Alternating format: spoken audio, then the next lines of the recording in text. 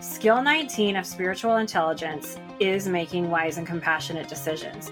That is one of my areas of practice as an executive coach, is coaching one-on-one clients to the 21 skills of spiritual intelligence.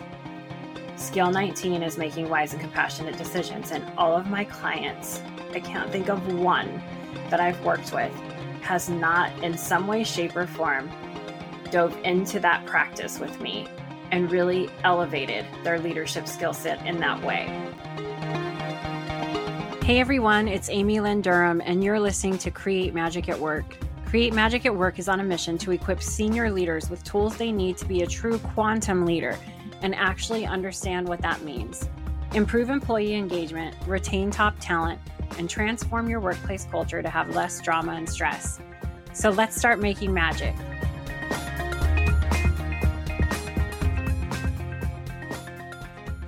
Check this out. Job satisfaction is 35% higher under wise leaders, 34% higher under compassionate leaders, and 85% higher under leaders who are wise and compassionate. You got to have both.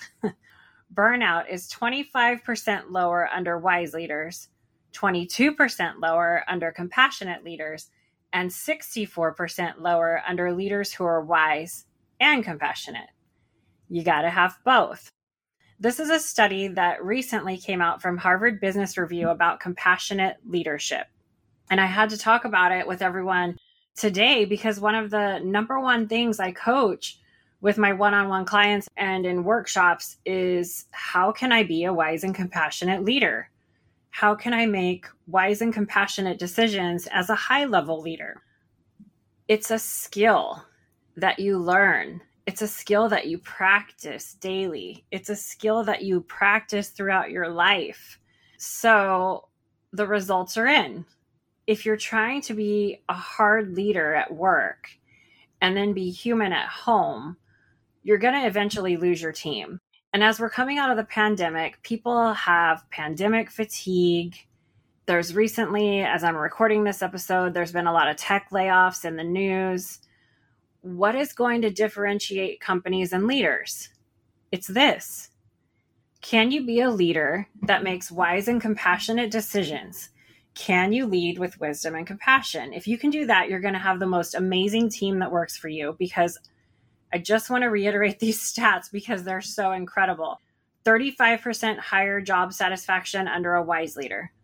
34% higher job satisfaction under compassionate leaders. 85% higher job satisfaction under leaders who are wise and compassionate. Skill 19 of spiritual intelligence is making wise and compassionate decisions. That is one of my areas of practice as an executive coach, is coaching one-on-one clients to the 21 skills of spiritual intelligence.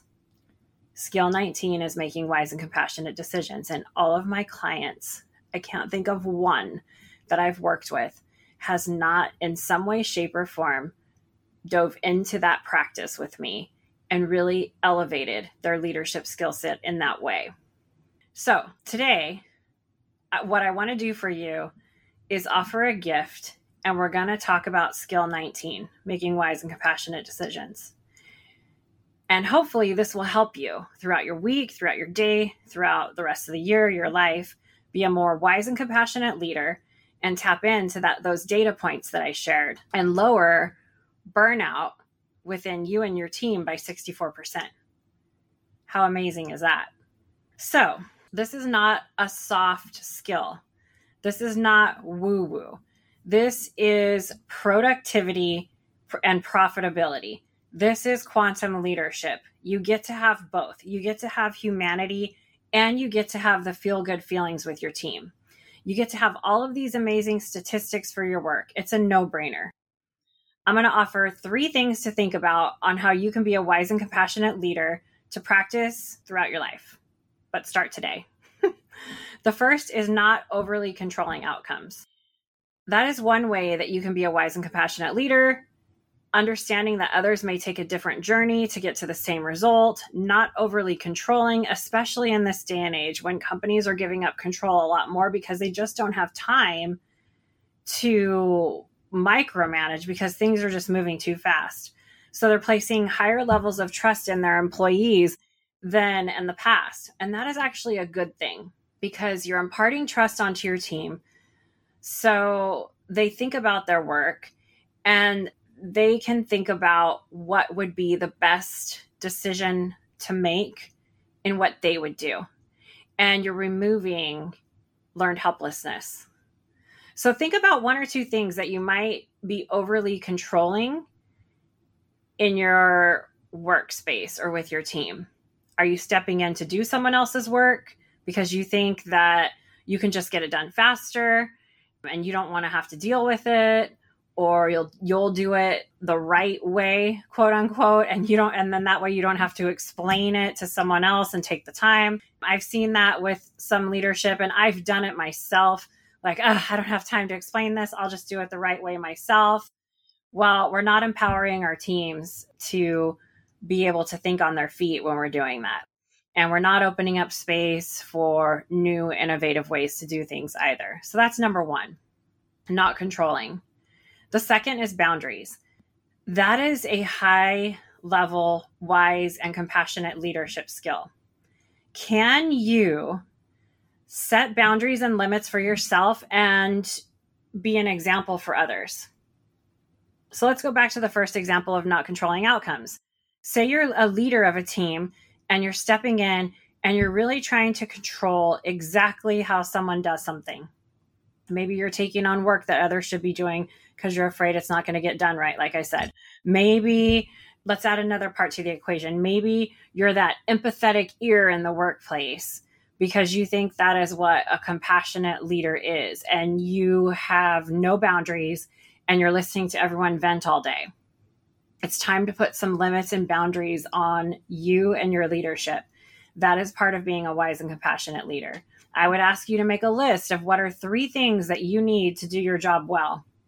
Take a look at that list and really see what it is, what's on it. Let me tell you a little story here. I had a client one time and they were working on a really important project. And senior leadership really trusted them in completing this project and completing it well. And my client met with me and they were talking about this project and they were saying, I have so many meetings about this project that I can't get the project done. And we sat there and really dove into what my client really needed to succeed for senior leadership. And guess what it was? They needed less meetings. They needed time this is tapping into inner wisdom, heart over head. What do I need to really succeed in this project and not just follow what everyone else thinks I need to do? Okay, here's what I need. I need less meetings. I need time on the treadmill every night. This is what the client came up with. They needed time on the treadmill every night because that's when their creative flow started. And that's when they would feel unblocked. They needed space to get the work done. And that was the boundary that they came up with, being wise and compassionate to themselves as a leader. So the next challenge was to express this to leadership. And so the next meeting, courageous and brave this client was, they went in and shared what they need to be successful on this project. And it opened up so much space for them by creating these boundaries, tapping into inner wisdom, inner compassion for self, that the project was done in a very successful way. So that's an example of boundaries and getting clear on what you really need to be an amazing leader and to let others be amazing leaders around you.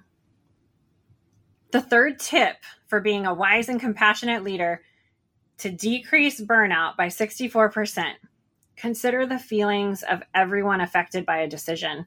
When you're making a decision and you're considering everyone that could be impacted by that decision, that is a high level practice and that is a high level skill that you can weightlift in. You're not going to get it right every time, but it would be a really cool thing if as you're going through your work and as you're managing your teams, you take a pause and consider when you make a decision, the ripple effect that this decision might have on every single person within your sphere. And as you're making the decision, make a conscious effort to put your ego aside, which is that place of fear, or maybe the overthinking part, the protection place, the judgment place, and really try to balance head and heart and access that calm quantum leader space of higher self, that place within you that comes from wisdom, compassion, and love. This is a practice that you can do every day. And it's also, like I always say, it's a life journey. You're not going to get it right all the time, and that's okay. So I really want to challenge you to try these 3 things that I'm gifting you in being a wise and compassionate leader. Try not to control others. That's 1. 2, make sure you're setting proper boundaries for yourself and for others. But remember, wise and compassionate to yourself first, and also wise and compassionate to others. It will ripple out. 3, when you're making decisions, when it comes to decision making, consider the feelings of everyone affected by your decision. And before you make the decision, balance head and heart, tap into higher self, and try to put your ego aside, which is the judgment, fear place. Bring in that wisdom that you have, that spark within you that you can access, and see how that starts to transform your team and your organization. This is what I love. This is what I do. I love going into companies and leading. I love talking about making wise and compassionate decisions. I love walking you through exercises and real life situations that help you understand the beauty of this. And thank God, Harvard Business Review came out with this latest data that's like, oh, yeah, burnout decreases by 64% if you are a wise and compassionate leader, and if you work for wise and compassionate leaders. There it is. There it is. So that's what we have to do. The inner work, the practice, the daily practice. The creativity that opens up from this, you can see it on the faces of everyone when they practice this, how it lights up the room with one-on-one clients.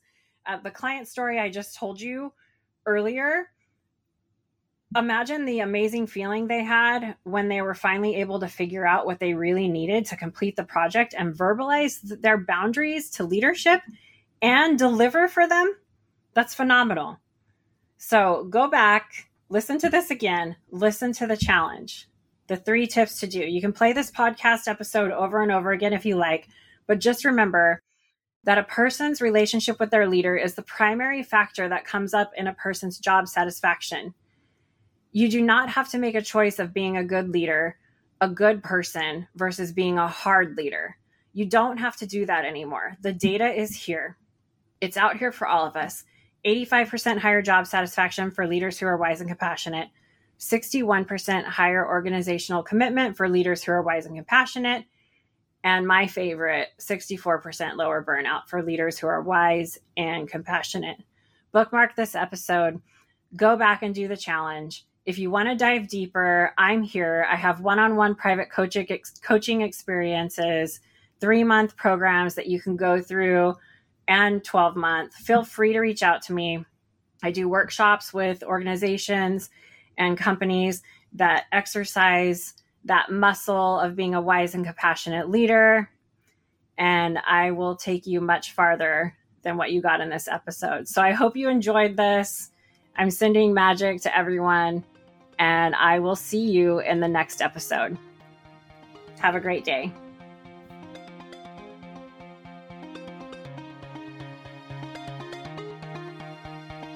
Hi everyone, Amy Lynn Durham here. I really hope you enjoyed today's episode. All the show notes and links can be found at createmagicatwork.net, or you can just look in the show notes in the episode and they're right there for you. Come back each week and make sure you subscribe, rate, and review the podcast. Keep joining us for more exciting episodes where we help you transform workplace culture to leaders that create less drama and stress and have high productivity and profitability. You have the power to create a burnout-free workplace right now. You can gain access to my new course, Create a Burnout-Free Team and Workplace, where you'll receive step-by-step tutorials in creating a team and organization that thrives. Click the link in the show notes to join us. I hope we brought a little magic to your day. Sending magic to everyone, and see you next time.